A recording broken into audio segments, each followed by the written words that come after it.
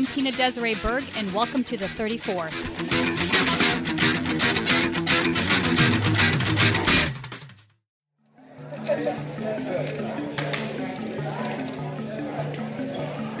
Hi, my name is Laura Moser, and I am running to replace John Culberson in the 7th Congressional District. When you ask Laura Moser what she stands for, you get a well-worn litany of progressive policy goals. I believe in Medicare for all. I believe it's okay to talk about gun reform the day after a mass shooting. I believe that climate change is not a controversial topic. But Moser was already internet famous. In 2015, her then 2-year-old threw a tantrum at the White House. The photo went viral. As a candidate, Moser's taking a big bet on a new kind of campaign, one that offers staffers something they're not used to, a shred of dignity. We still are working 7 days a week. We do get a morning a week off. It is a huge help for morale. It's a huge help for just not being like the level of exhausted that we usually are. So it's a 6.5 day week. Yeah. You work. Yeah. With your this 6.5 day week. This is a cushy campaign right. game. Yeah. The line on campaign work is that it has to suck. Some staffers this year are demanding it suck just a little less. This is one of 15 campaigns operating under a union contract negotiated by a new group called the Campaign Workers Guild. Salaried Guild employees get a base pay of $3,000 a month. Hourly employees get $15 an hour.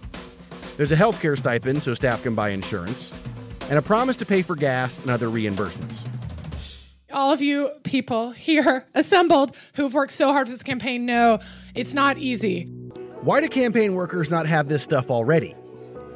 Because resources are so finite. Every dollar spent on something other than winning votes is a dollar wasted. So staff are asked to buy into a workplace that's more cult than corporate. To get the win, you must suffer. You're trying to make democracy better, but you're working in a horrible dictatorship. Can progressives have success if they change that model?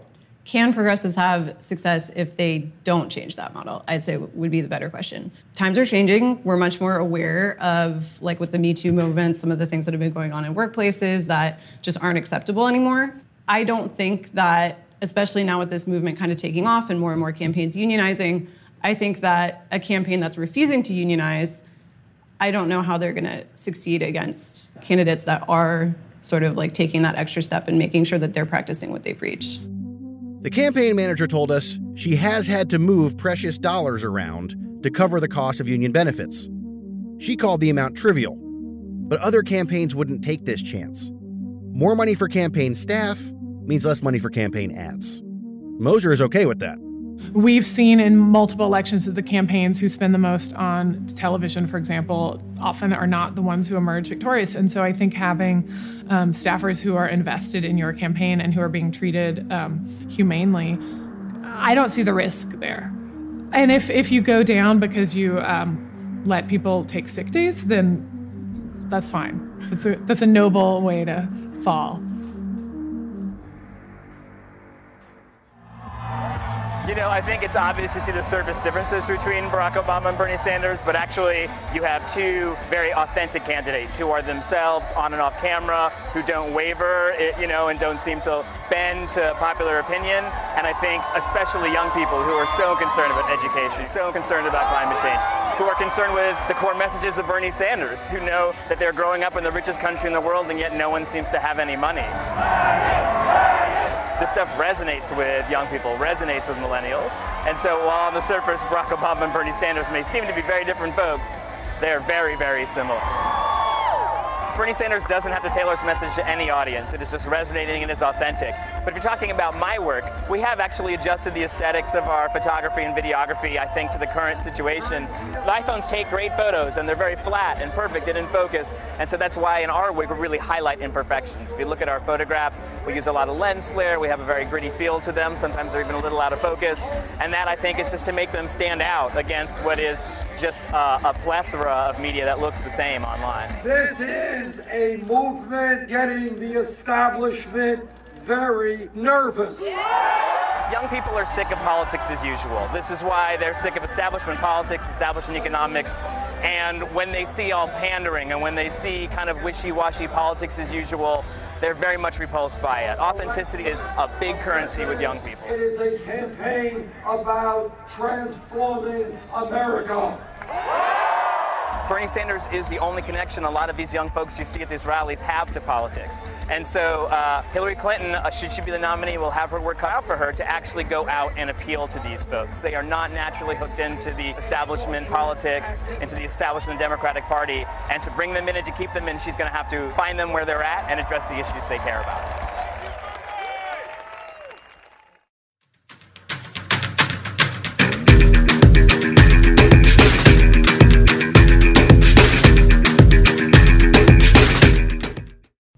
Today I'm chatting with our favorite progressive couple from Texas, Arun Chaudhary and Laura Moser. Welcome to the show. Hi. Thank you for having us. Laura, you know from both her recent congressional run in Texas and as the founder of the progressive activist site Daily Action. Her husband, Arun, has the distinction of being the very first White House videographer under the Obama administration, as well as Bernie Sanders' official photographer during his 2016 presidential run. So before we talk about your congressional run, Laura, I wanted to ask you about dailyaction.org. I know that you are no longer with them, but you are the founder, so you have some insight into the organization. And I think it's a very effective tool to galvanize progressive activism. Tell us a little bit about the site. Sure. Yeah, I mean, that was kind of after the surprise election of Donald Trump. Like many people, I felt really not just terrified, but paralyzed. I didn't know how to be effective. And after months of kind of signing petitions and doing all the things that people in my Facebook feed were telling me to do, I decided that we needed a kind of really curated one thing a day, take one action a day in 5 minutes and make a difference. And that's kind of how Daily Action was born. And I think a lot of other people had that same desire to kind of have a streamlined activism activity. And that's why it took off so quickly. I find myself right now, just because of the whole Susan Sarandon debacle this week, I find myself thinking about how, even though that made a lot of people angry that she said what she said, how actually true it is. Having Trump in office, I think, has galvanized a lot of the left into, getting up and trying to do something about the things that they've been complacent about in the past. So unfortunately, as painful as it is, maybe it did take somebody as monstrous as Trump in office for folks to be more aware of what's been going on. So rather not have him be in office, all things being equal. Oh, absolutely. That's a given. I'd rather be complacent with a different president, but yeah. The push against the Trump presidency does come somewhat at the expense of the imagination of progressive folks. Because when all of your energy is always put in resistance, then there isn't like the big, bold plans of how we're going to move ourselves forward. And so sometimes I guess one of the worst things about the Trump presidency is that it is galvanizing all of this energy, but that he is also the only source of oxygen. And so the only way anything can breathe anymore is through him. And, love him or hate him, at the end of the day, think he's an evil genius or, pretty stupid. He is good at that. He is good at funneling the oxygen through himself. I completely agree with you on that. And it's actually, that's one of my biggest frustrations right now is I feel like the entire platform has shifted to this fuck Trump thing, which is not a platform whatsoever, where we should be focusing on actual policy. You're right. The oxygen's being sucked into this other thing, and it feels directionless to me. So I think one of our jobs is to get back on course as far as policy is concerned, and really focus on what kind of policy would appeal to progressives in the left and to winning elections. Because honestly, at this point, there's still so much pain between the fractured parts of the party that we need to heal that. And if we don't, we're looking at another 4 years of Trump, because we can't possibly win an election with just one side. I'm watching some of the midterm ads and stuff in Texas right now.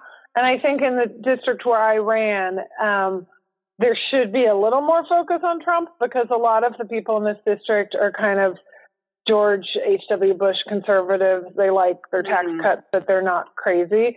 And they're still Republicans, they all vote for Trump, but they don't really see, they don't equate Ted Cruz with Trump necessarily, or local congressman with Trump. And that connection, I think, should be drawn. And I haven't seen obviously the wise Democratic Party knows more than we do, but they haven't doing that at all. I'm convinced they don't actually. Media. At this point. They don't know. No, I agree. And it's really bad down here in some ways because it's sort of neither fish nor fowl. Like we're not making enough of an attempt to make new Democrats, nor is there an attempt to persuade, anyone who's in the middle. There's just sort of the rallying the base that's there. And it may be one of the reasons that the blue wave comes up short, specifically in Texas, as it may perform or even overperform in places like Pennsylvania and California and New York. That's an interesting perspective, and I think there's some truth to that. I also think they're ignoring a lot of the underlying data. I'm a big believer that Trump is a symptom of a bigger problem that we have in the country, and the income inequality under Trump has gotten much worse than it was at the start of his presidency, and one of the things that he campaigned on was fixing that. So I would like to see Democrats step into that spot because I think this is an area where we can win votes. I think the idea of Medicare for all, I think the ideas of fixing the income inequality and walking away from the autonomy has sway with these folks. And yet the DNC and the DCCC don't seem to be grasping onto that. I feel like they're a little bit tone deaf. Connor Lamb was a great example of someone who ran in, a not particularly blue district on a strong union message and unapologetic. We came out immediately and endorsed Connor Lamb. I think what we've seen in recent years is that the endorsement from union leadership doesn't carry as much weight as it used to. The special election in the heart of steel country is heating up. There are 80,000 labor union members in the 18th district in southwest Pennsylvania. They face a decision between Democrat Connor Lamb and Republican Rick Saccone. Both candidates are on board with Trump's recently announced tariffs, something this district has been waiting for nearly 30 years. I know there's some feeling that the president lacks compassion or doesn't care. This is what Reaganomics has done right here. They closed my plant where I work. That's when steel workers across the country started losing their jobs by the hundreds of thousands to overseas competition. The tariffs are designed to help bring them back. The president is doing a fantastic job, I feel, under the circumstances. What do you think about this tariff talk? Wow, it's about time. We have to do something. If there's competition, healthy competition, I can't blame where the steel comes from. At least let us be in the runnings. That's all we can ask for. You support him still today? Yes, I do. So you must be supporting Rick Saccone in this upcoming election in your district. No, I'm not. You're not? No, I'm not. And that's why he ended up here at a Connor Lamb rally thrown by the United Steelworkers Union. This is a city of champions. It is a union city. It's union country that you're in. You need to understand that. The union actually applauds the president on the tariffs, but they're trying to bring people like Ed back over to the Democratic Party. Trump won this district by 20 points. Let's make sure we all get out there on Tuesday and represent and vote for Connor Lamb. A big issue in this race is right to work.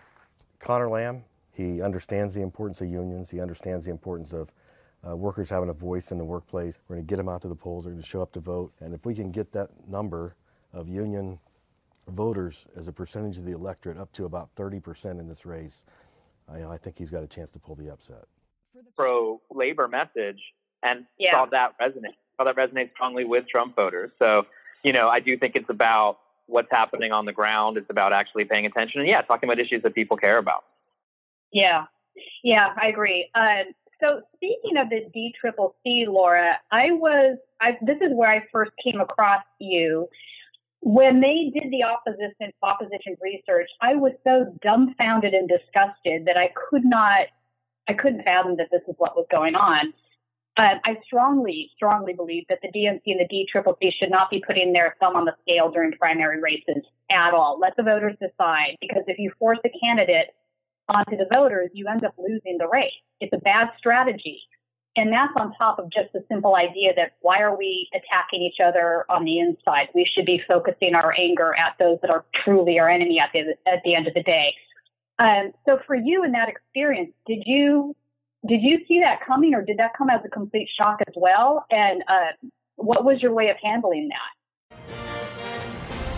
Welcome back. Today in Meet the Midterms, the campaign arm for House Democrats did something unique. They're aggressively attacking a candidate in Texas. Now, what's surprising about that? Well, the candidate the Democrats are slamming is a Democrat. The DCCC is picking sides in a high-stakes Texas primary, and they did it in a head-turning way by publicizing negative opposition research about a candidate named Laura Moser. She's a progressive candidate running for the nomination in Texas's 7th House District. That's the Houston area district the Democrats really believe they can win. The information includes Moser saying in 2014 that she would rather have her teeth pulled out without anesthesia than live in Paris, Texas. In a statement, the DCCC said here that Laura Moser is not going to change Washington. Why does this matter? Well, the D-Trip wants that 7th district in their corner. It's one of 23 Republican-held seats that Hillary Clinton won in 2016. Democratic Party is clearly worried that Moser is perhaps too liberal or too out of touch of Texas to win the seat, so they're trying to squash her candidacy. The amazing thing is that the DCCC put out this information on their own. Instead of maybe leaking it to another candidate or a media outlet or letting the candidates decide whether this is an issue amongst themselves. Well, now it's a national story of an inter-party warfare and could end up totally backfiring on them and further straining the relationship between, say, the establishment and the progressive wing of the party. We'll see what happens here, but this was a head-scratching move at a precarious time. The Texas primary, first week in March. We'll be back with. I mean, no, I didn't see it coming. I don't think they've ever done anything that openly evil before. I knew that I was not their preferred candidate. They really, as we know, they like candidates with corporate kind of Wall Street experience and lots of big donors behind them. So I knew that they didn't want me to be the nominee, but I thought it was, it was completely shocking. I am, unlike my darling husband, I'm a very loyal, lifelong Democrat. Yeah. And they also put a lot of money into me. They did a tremendous amount of stuff that cost money that could have gone. I mean, there's 10 races in Texas right now that could flip that are only slightly more Republican than this one, and that they've completely ignored and continue to ignore and leave for dead. And instead they're putting resources into defeating a person who believes the same things they claim to believe, Right. Right. So yeah, no, it was bad, and it's why I lost. I mean, I will maintain that, but as you said earlier, I do think that kind of meddling depresses turnout, and it's gonna make it harder here. You don't tell people. Washington shouldn't tell Texas how to vote, and there's still. Obviously, I have very bad feelings lingering about the whole experience, but so do a lot of other people. If one lesson should be learned from 2016, it's this very simple thing. Bullying voters doesn't work. If you bully a voter and try to tell them how they're supposed to think as opposed to trying to earn their vote, they're just not going to vote. I mean, we had, in some of the swing states, we had actual registered Democrats that voted down ballot but didn't vote for president. And I think all of this is part of the same problem that we're seeing across the board.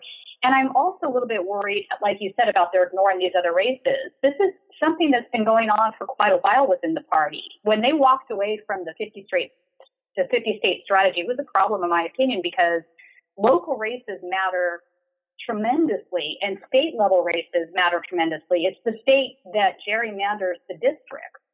So, I mean, we could even look at how we lost so much of the House. Almost a decade ago. And you have to show up. Yeah, that's right. Part of the problem was that we had ignored the state level races, so they all went Republican, and it was the Republicans that gerrymandered the crap out of all these districts on the state level. So I feel like there's something we should have learned from these things, and I think that lesson still hasn't been learned by our leadership, and it's very frustrating for me. What are your thoughts on that?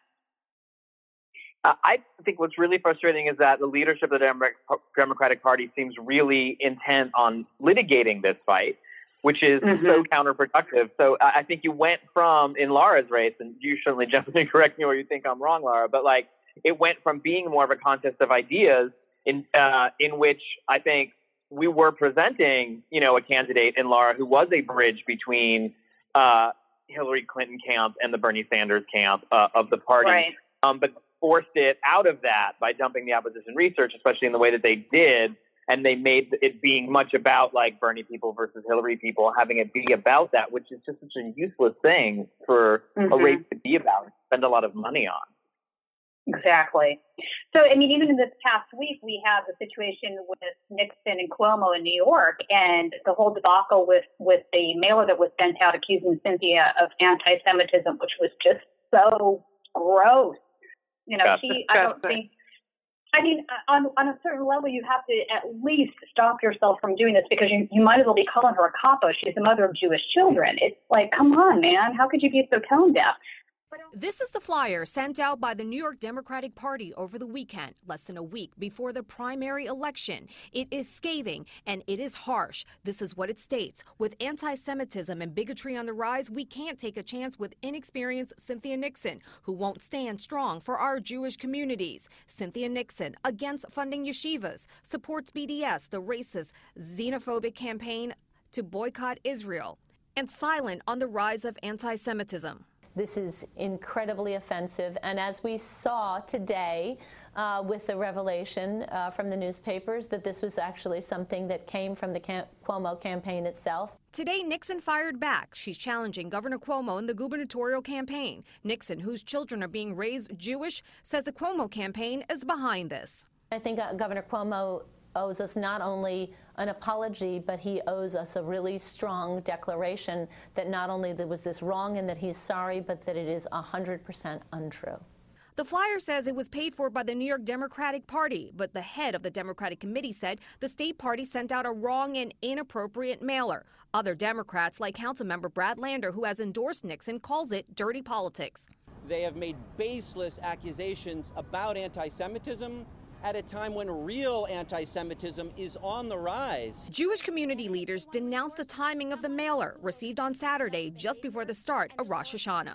We have come to unfortunately expect New York State politics to be dirty, but we did not expect this. An attempt to split the Jewish community's vote by spreading lies and stoking real Jewish fears. Now, Governor Cuomo has denied knowledge of the flyer, saying it was inappropriate and that he did not approve of it. Corey, back to you. All right, Shirley, thank you. But on the flip side, today we had come out that Cuomo's insiders did know that this mailer was going out and they did nothing to stop it. So what are your thoughts on that? I mean, there will not be any accountability for someone like Andrew Cuomo. He is the equivalent of our Greg Abbott here in Texas, just an incumbent entrenched candidate who has too much money to lose.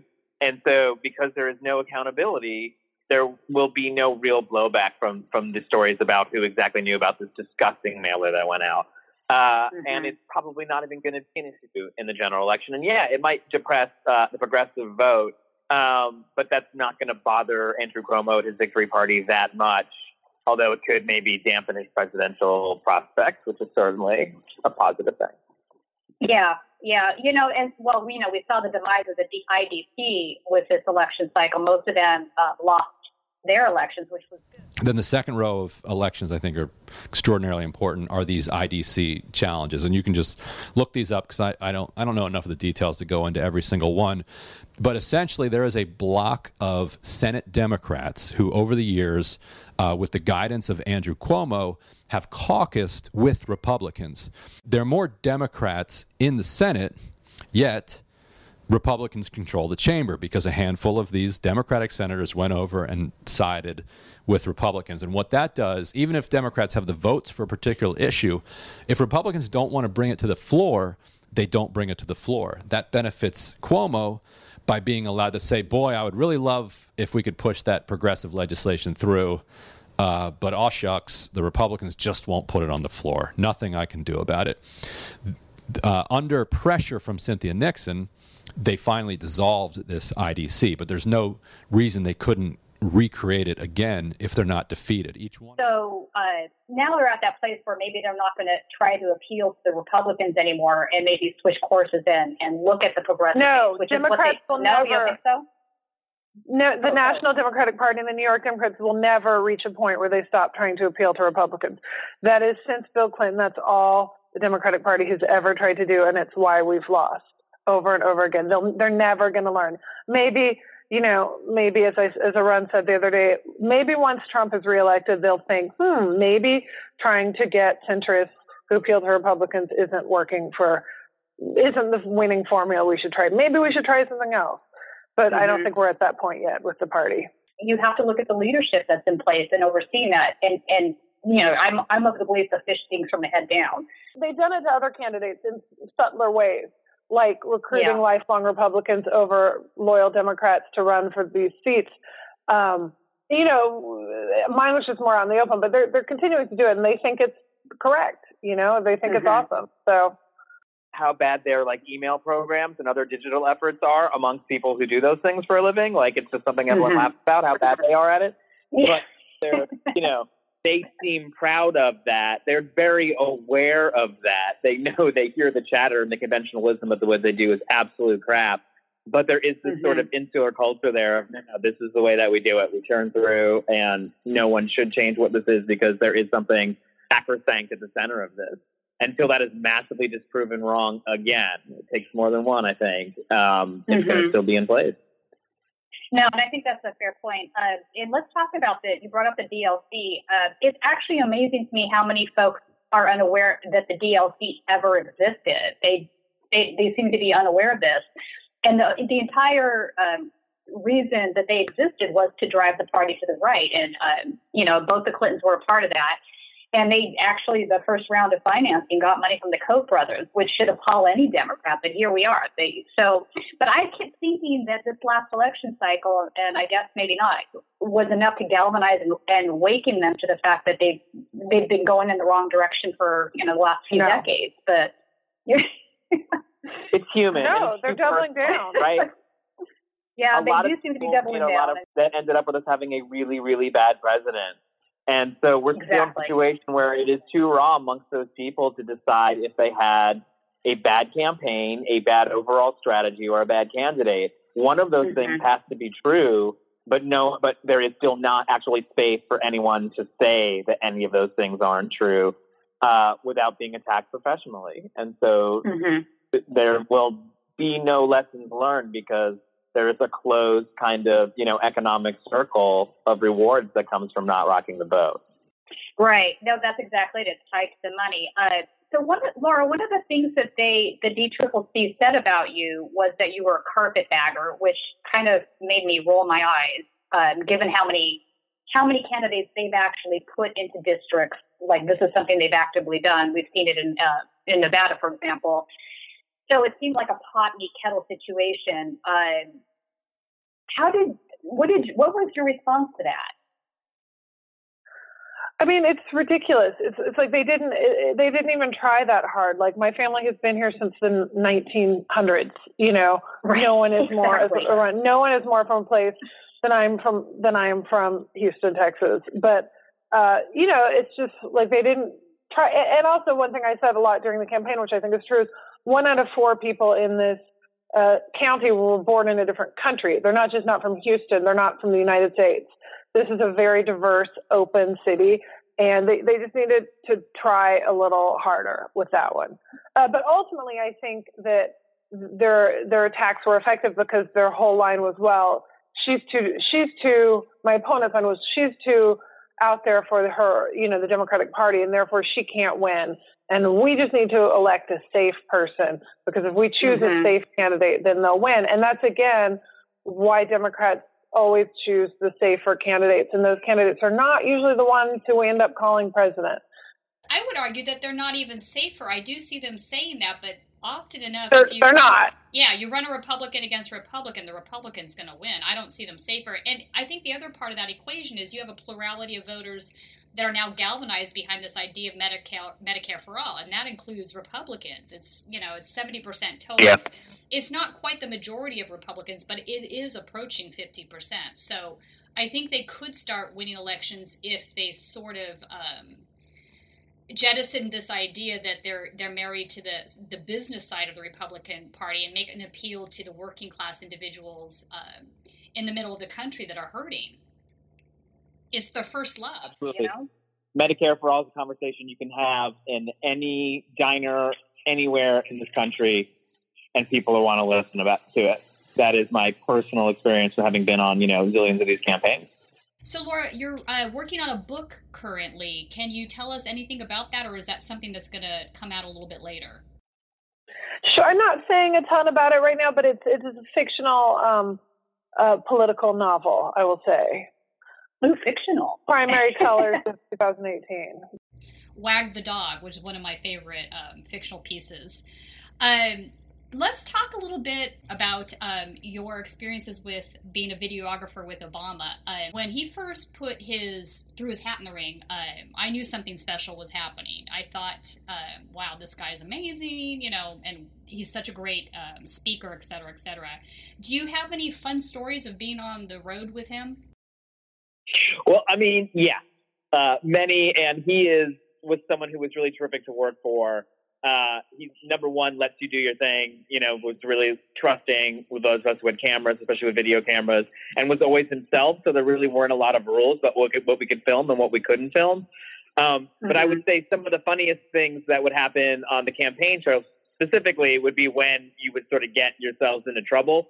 And one of those times, we were in at Indiana University on every college has that day near the end of the year where for some reason everyone's allowed to drink and then things happen and maybe you're on a hill or you're in a valley or you're in a certain, you know what I mean? There's some theme around it. In Indiana, they have this crazy bike race, but there aren't really bikes, but I don't remember what happens, but everyone's drunk. And we went to the bike race and then someone was like, the senator really has to go. I remember that the name was Nikki's. That was the name of the bar. So it's Nikki's in Bloomington, Indiana.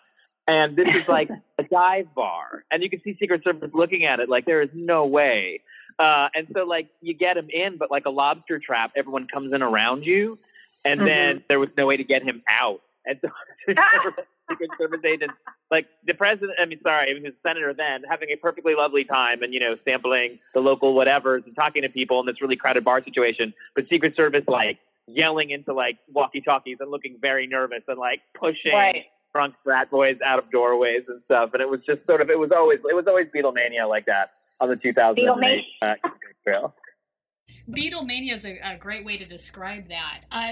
So, after his presidency, I know for me there were some things that he didn't deliver on that I was really disappointed about. I think the ACA did a lot of great stuff for the country. We got rid of the pre-existing conditions, extended the age that kids could stay on their parents' plans. It did do a lot of good work.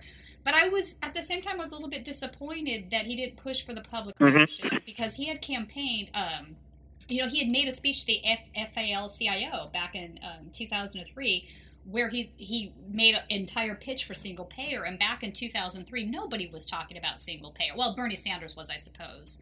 But, not at the level on the national stage where people would actually listen. So, and then flash forward, the public option went away. Then it became, we were never interested in single payer. There was this whole digression. How do you feel about tipping away of an idea? Yeah.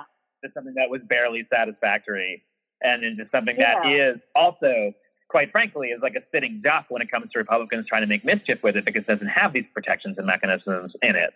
And look, I think the things you saw be really successfully progressive in the Obama presidency are when he put together himself and a supporting cast and sort of had the chorus, even the chorus of opposition, whether it be people pushing him from the left, kind of working in harmony. I think you really saw that happen on things like gay marriage. But when it came to the Healthcare Act, the sort of cast of characters, whether it was, folks from the insurance industry who are not necessarily the best, but who, you have to invite someone in the room, or like Max Baucus and, let's be honest, Joe Lieberman and some of these other Democrats who are terrible, terrible Democrats.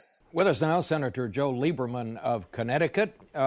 You just heard the White House top advisor on such things saying that it is likely that both the House and Senate will finally come up with some kind of a health care bill that has some sort of public option in it. What's your take? I hope not. In other words, I'm all for health care reform. We have a system that needs fixing, but we've got some more urgent problems than that. And the first, most urgent, is to fix our economy, to get it creating jobs again. And I think that a public option will actually hurt the economic recovery and our long-term fiscal situation, because it will end up causing the government to raise taxes, will probably raise premiums, or it will put us further into debt. You know, the public option came out of nowhere. If you look at last year's presidential campaign, Bob, no mention of it. The goal has always been two goals. One is make health insurance more affordable, and two, extend it to people who don't have it now. Having them on the team sort of meant, ended up meaning that these things got deflated. Obama, while he is a charismatic person putting that together, that team, I think it is hard even from the top to, when you have the inertia of the people on your team chipping away at the project, to actually have it come in. So this is not to deflect things down, and the buck stops where the buck stops. But I think the biggest regrets would be in some of the supporting cast that we empowered in the Obama administration to sort of be point on this, specifically legislatively. As much as we have problems, with decisions Nancy Pelosi may have made, in this election and stuff, none of this stuff would have happened if Nancy Pelosi was the Senate Majority Leader, right? It sort of is a rock and a hard place. I guess it's a stepping stone on the way to get where we're at. And I think this last election cycle certainly brought Medicare for All farther along. I think Bernie Sanders was able to, for whatever reason, he was able to bring that to the forefront of the conversation. And I think that young millennials are able to embrace this idea, and they don't hear, part of the problem is my generation hears the word socialism and they think it's the KGB goose stepping or something. I have a master's in philosophy, so I don't hear socialism and think that. I think, I think about Adam Smith, or I think about Chomsky, or a host of other things. So I think you can go back and look at FDR and the way he used messaging, because he shied away from using the term socialist, because he knew at the end of the day, if he used that word, people would not listen to anything he had to say. So he intentionally shifted to this idea of liberal, even though liberal means laissez-faire, economic small government. It's really not what it is. The New Deal was definitely a socialist policy. So now you and I are both film people, so that do politics. So we have this background in creativity. And I think what's interesting about some of the things you're working on is you're encompassing creativity into the messaging work that you do. So, and I think it's important that messaging is authentic and not propaganda. I think that's how we get people on board. So what would you do to change the current messaging around this idea of socialism being, KGB, Russian bloc? How could we change this messaging and really get at to what we're discussing here? Is there a way to do that, or is that just a lost cause? Is there a way to do that? Yes, and I think you're right. Some of the messaging maybe has to be changed around, but this is, to me, more of a show don't tell situation. And I think folks, whether it's the DSA and other folks who are on the left, doing a lot more community service projects. And, there was in Houston, they were fixing taillights in Northeast Houston, which is a predominantly black part of Houston. And being indispensable in communities that need help is the best way to show people what socialism means. It means cooperation. It means democracy. It means democracy in our economy. And this is what it is. And sometimes I worry that some of our small victories as social democrats, whether that be, Alexandria Ocasio, some other folks, kind of everyone gets election fever, right? Then everybody wants to have a socialist on their city council and on their PTA, and that's awesome. But let's not forget about free lunch for kids who need it. Let's not forget about suits for people getting out of jail. Let's show the community that we're the people who give a crap. Right. I think that's a fair way to look at it. It's a show me situation versus a try to lecture people on what words actually mean. I think that makes sense at this point. Laura, I wanted to discuss Emily's List for a second. I'm a big believer. We had something here in California, in fact, called California List that was looking to fund women in politics. But I'm feeling like Emily's List has sort of gone off in the wrong direction. They have a consistent history right now of backing away from progressives and choosing wealthy corporate candidates over progressive women in races where there's two women. And I don't really think you can be the champion of women if this is what you're doing. What do you have any strong feelings about Emily's List? I'm not into them. I mean, yeah, it's like, again, I said there's so many strong female candidates. My great friend Jana Sanchez in Texas 6, Dana Steele in Texas 36, who have received nothing from Emily's List. And meanwhile, they spent $300,000 to take me out. Emily's List weighs in hard in Texas primary against a leading woman in the Trump resistance, by Ryan Grimm. Emily's List is dumping big money into an upcoming Democratic primary in Texas's 7th congressional district, pitting the women's group against a pro-choice woman who was, in the months after the election of Donald Trump, a face of the resistance. Laura Moser, as creator of the popular text messaging program Daily Action, gave hundreds of thousands of despondent progressives a single political action to take each day. Her project was emblematic of the new energy forming around the movement against Trump, led primarily by women and often by moms. Moser is both. It was those types of activists that Emily's List spent 2017 encouraging to make first-time bids for office. But that doesn't mean Emily's List will get behind them. Also running is Lizzie Pannell Fletcher, a corporate lawyer who is backed by Houston megadonor Sherry Murfish. That if I were like a wealthy, elderly Emily's List donor who was trying to elect women to politics, I would not think that was the best use of my donation, Exactly. And yeah, they have, it's very similar to the DCCC. It's a donor, they care about their donors and not about the policies that they claim. If really they're interested in electing pro-choice women, they shouldn't pit them against each other by putting so much money behind one. And again, they've done that in lots of other races as well. And it has become a theme, and people have noticed. But there is a certain genre of Emily's List donor who's about my mother's age and remembers the first year of the woman in 1992 when Emily's List did play a fundamental, important role in getting more women, on the Senate after Anita Hill. And but their relevance has passed, and it's their own doing.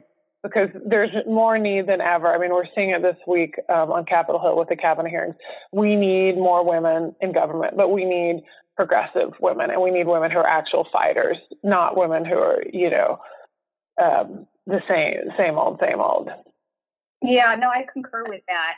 I've been a little bit disappointed with the choices they've made. And, again, I feel this is similar to the DCCC putting their thumb on the scale in a well, they're the same organization. Primary. Like, let's be very clear. It's the exact same consultants. It's the same. It's a revolving door.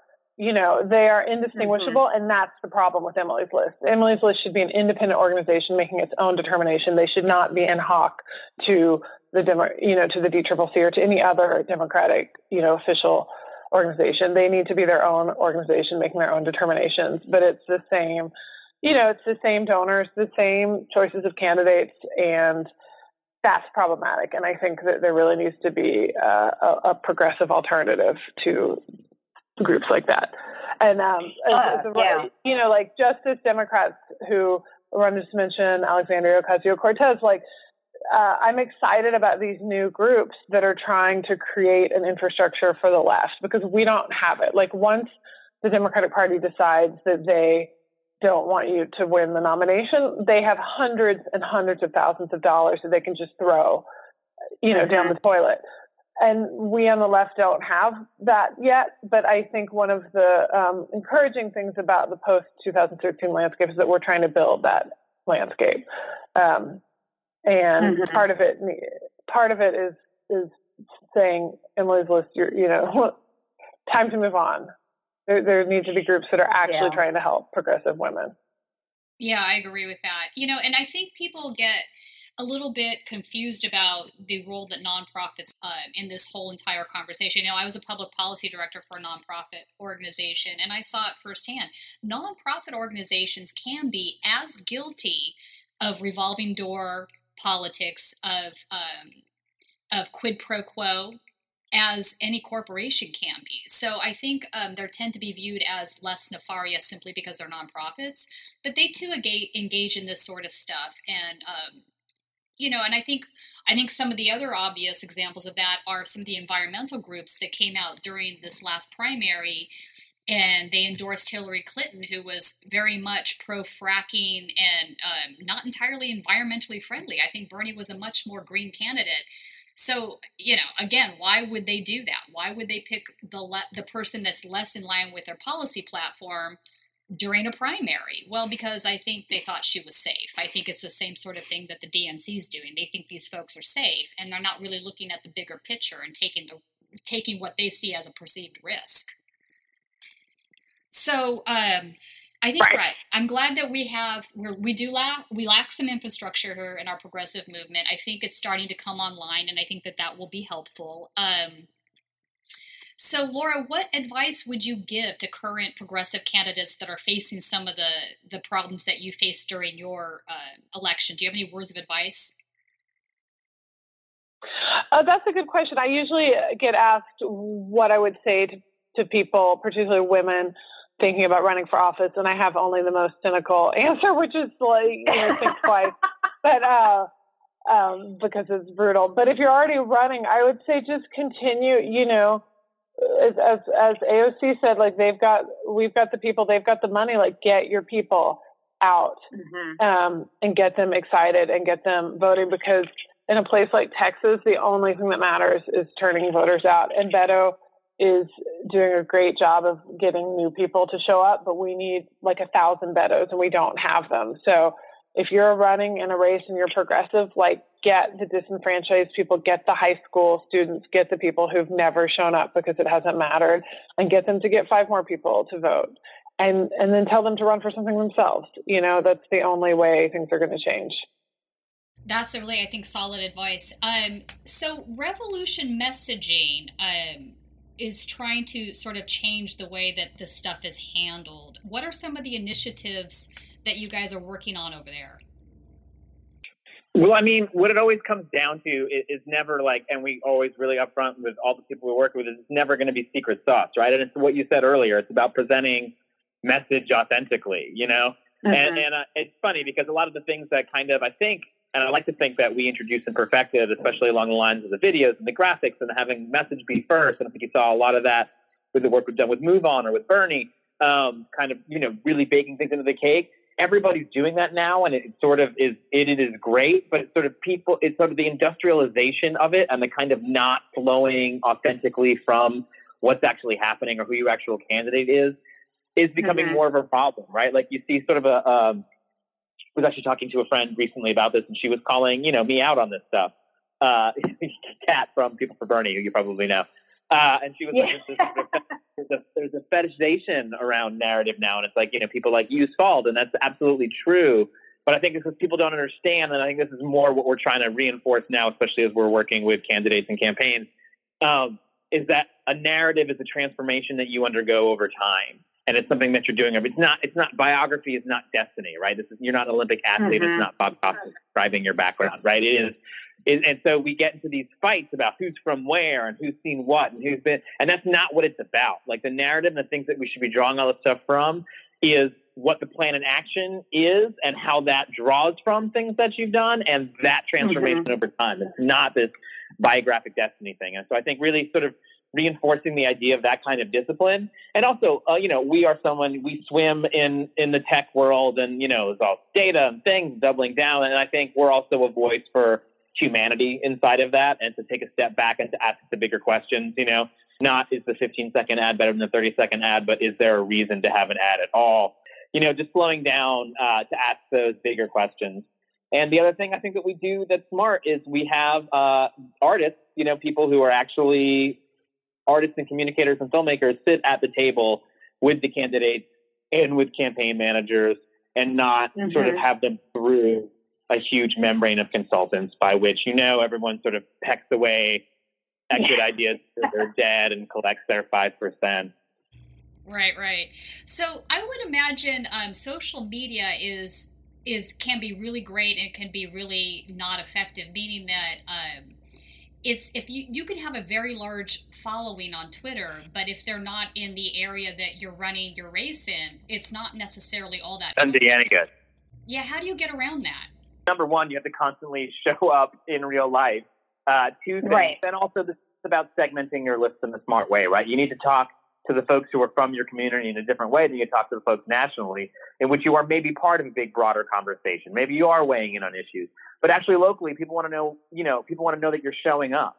And so your social media should be helping you boost when you do show up and helping you show up when you can't physically show up.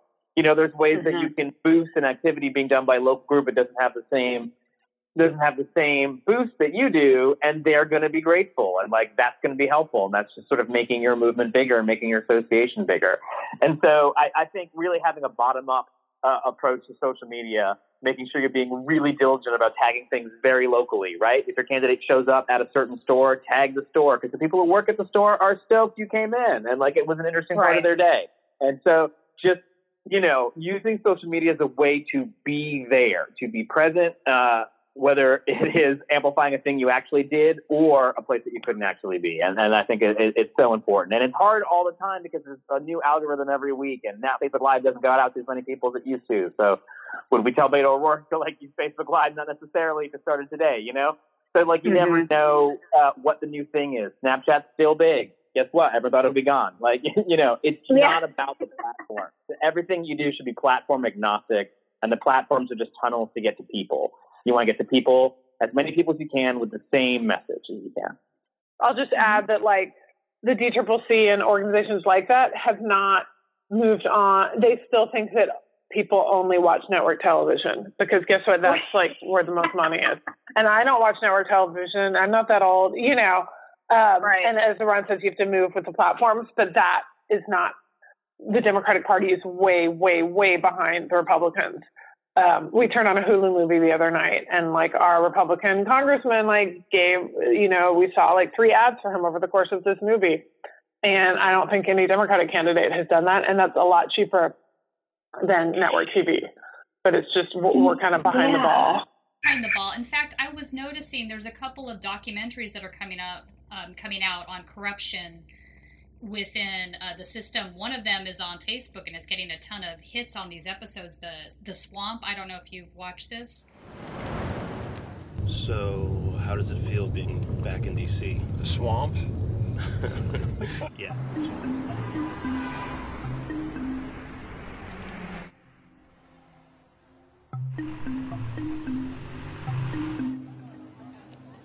The Swamp is geographically Washington, D.C., but in a metaphysical sense, it's just a place where values change. And there's another one coming out, but they're both looking at Republican candidates, not Democrats. These are narratives that are within the Republican side. Why aren't we doing this? We're supposed to be the ones fighting corruption, and yet. I mean, let's be honest. Trump didn't drain the swamp. He made it swampier. So if you don't tell the story, nobody knows. Yeah. Exactly. So, and I like that you use the term platform agnostic, because I think that's actually, that's very true. It's about the messaging, and they need to focus on that and not, which is interesting. We've seen in the last, between the Obama presidency and Bernie Sanders' run, we saw 2 things, I think. We saw candidates effectively using the internet, social media, all of these things to get their messaging out, which is actually much more economically efficient than the old school way of network television ads. But we also saw the other side of it that I don't think gets discussed enough is the fundraising side. Both Organizing for America and Sanders campaigns did something that changed the narrative in this area. They went directly to the individual constituents to raise low dollar. Yeah, and they did it very, very effectively. One of the outcomes of that is that the DNC has less money, but I sort of feel like they did that to themselves. You know what I'm saying? Yeah. No, and I will also say one thing I did in my campaign, and talking about how Twitter and stuff doesn't matter if that's not where the voters are. Well, I raised $43,000 from one Twitter post, and I'm not rich. I don't know that many rich people. That was a lot of money for me. That was, a really effective way for me. I mean, it was obviously also lucky, and I wrote a thread that people connected with and stuff. But you should, if you're not using these platforms to try to build, you know, and Arun and I talk about this a lot. We're never going to win the money game anyway. Like, we're just not the Koch brothers. Like, Democrats have, you know, there's more dark money than we can keep up with.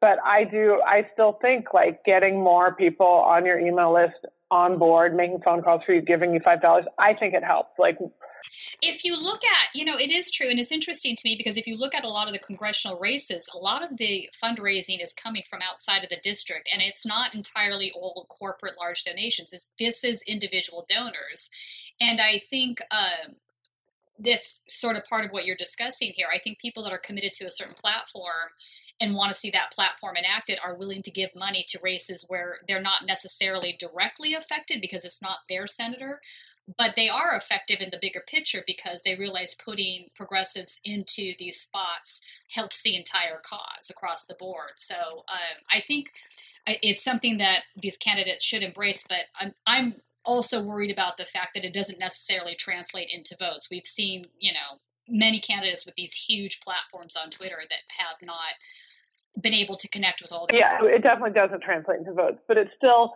kind of one tool in the box. So what are your predictions for the 2018 races? We're coming up on our midterms here, and I'm a little bit worried. I think we are going to win a lot of House seats. I think we are going to persevere in many elections, but I'm also a little bit concerned about some of the tone deafness I'm still seeing out there.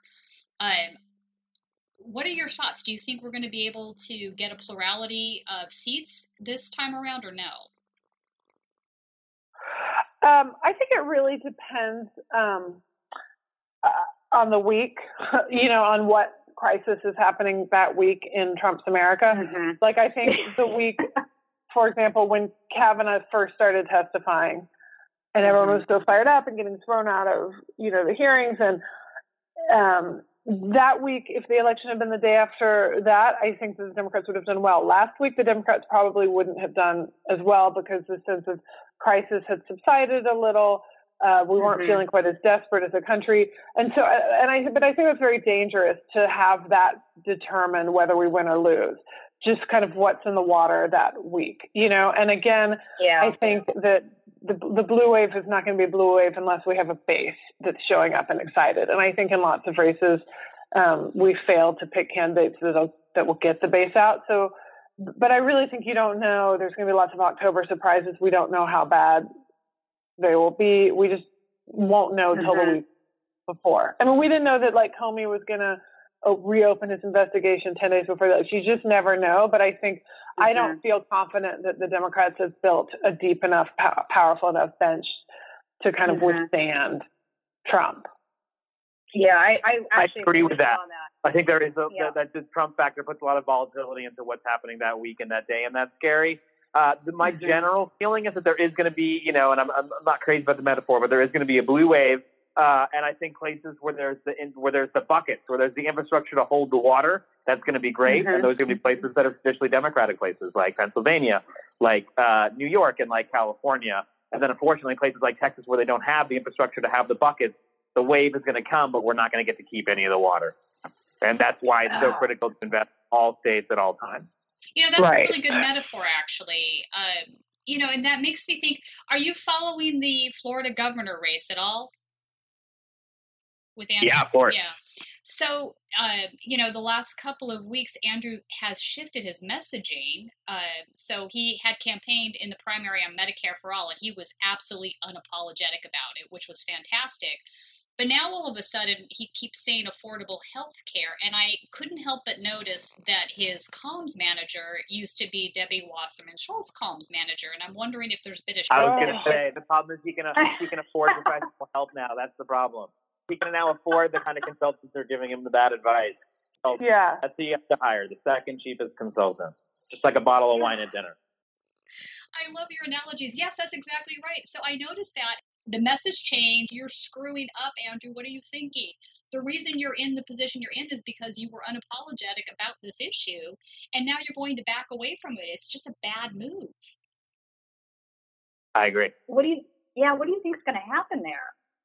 Do you think he'll wake up to this and walk away? You know, he's in the flush of having won the primary. I think give him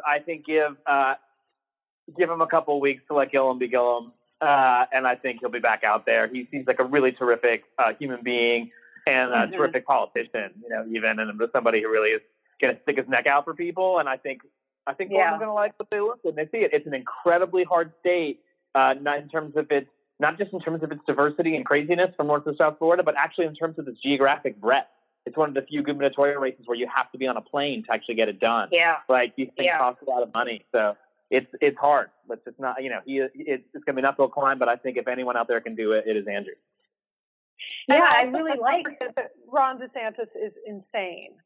Like, he's not just like a regular Republican. He's actually crazy. He's horrible. So and Gillum got out his base. He got his, you know, people to vote. Like, he got young people and new people, and that's really important. And if he can do that again, then you know, people always say, oh, this is the new model for what Democrats are, you know, need to do. But if he does win, then like, we should learn from that. And I'm optimistic. I am too. I just I've noticed this sharp change in messaging. I noticed who the new comms person was, and then I've been watching the backlash that he's been receiving from those same millennial voters that put him into the position he's in now. So I'm just hoping that this doesn't get messed up, because I do think Andrew's a great guy.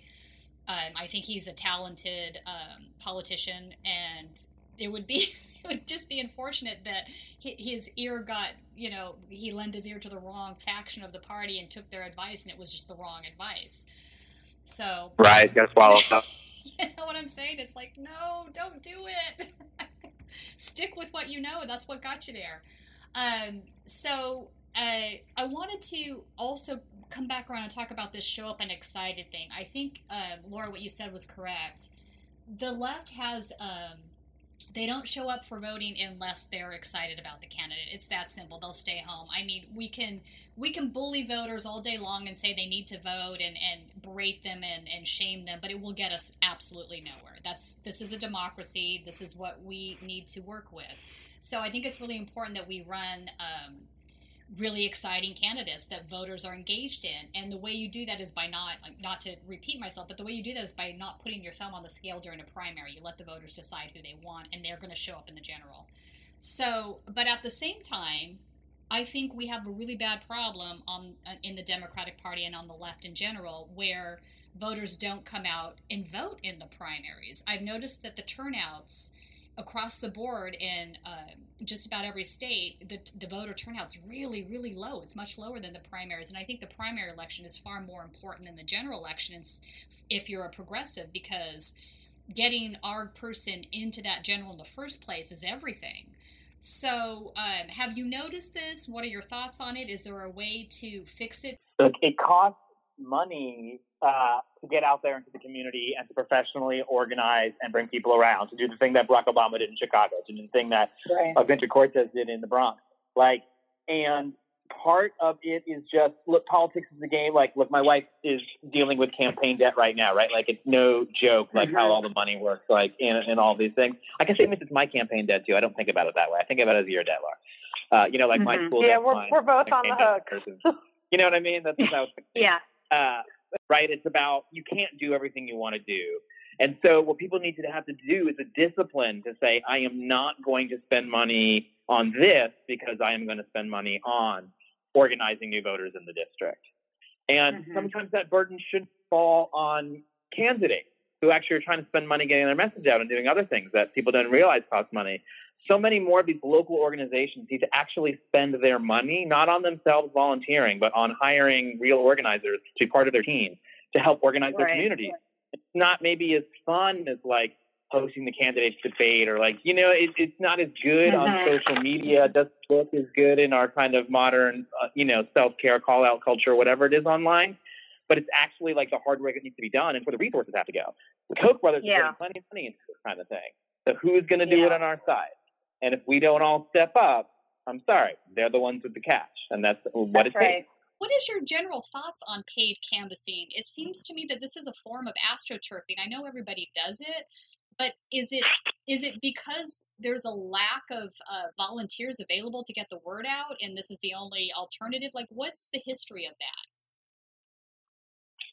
I think paid canvassing, I spoke to Wendy Davis, who ran for governor in 2014 here, and she was like, you should put all your money to digital and paid canvassing. And we had paid canvassers, and they were, for the most part, obviously it's a smaller scale thing, but they were people who already supported me, whose politics aligned with mine, who were working hard, and it was opportunity to give them a $15 an hour job. But I do think it's something that's interesting, not just with paid canvassing, but also online with the kind of distributed model, which is becoming more and more popular and was popularized with Bernie, and which does work kind of on a national level.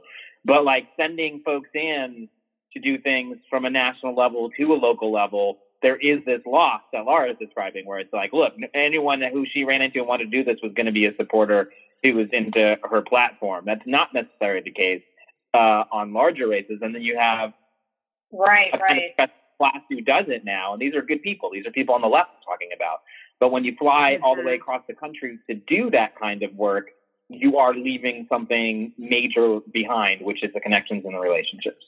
Yeah, okay, so that makes sense to me. I do understand how Laura, you're talking about these are folks that were already going to come in and do that, and this is just giving them some money for their time. I don't have a problem with that, but it's sort of like when you get into states as large as California, you sort of get into these areas where it's become something other than what it's intended to be, and I worry about that because I feel like you're putting out bad vibes, and you're going to get bad vibes back because you have like sullen people who don't care about what they're doing, and it just doesn't work that way. Exactly. I think it could backfire on a lot of levels, and I don't really. I honestly, I think the DNC, the DCCC, etc. I think they get to the point where they don't really think that stuff through.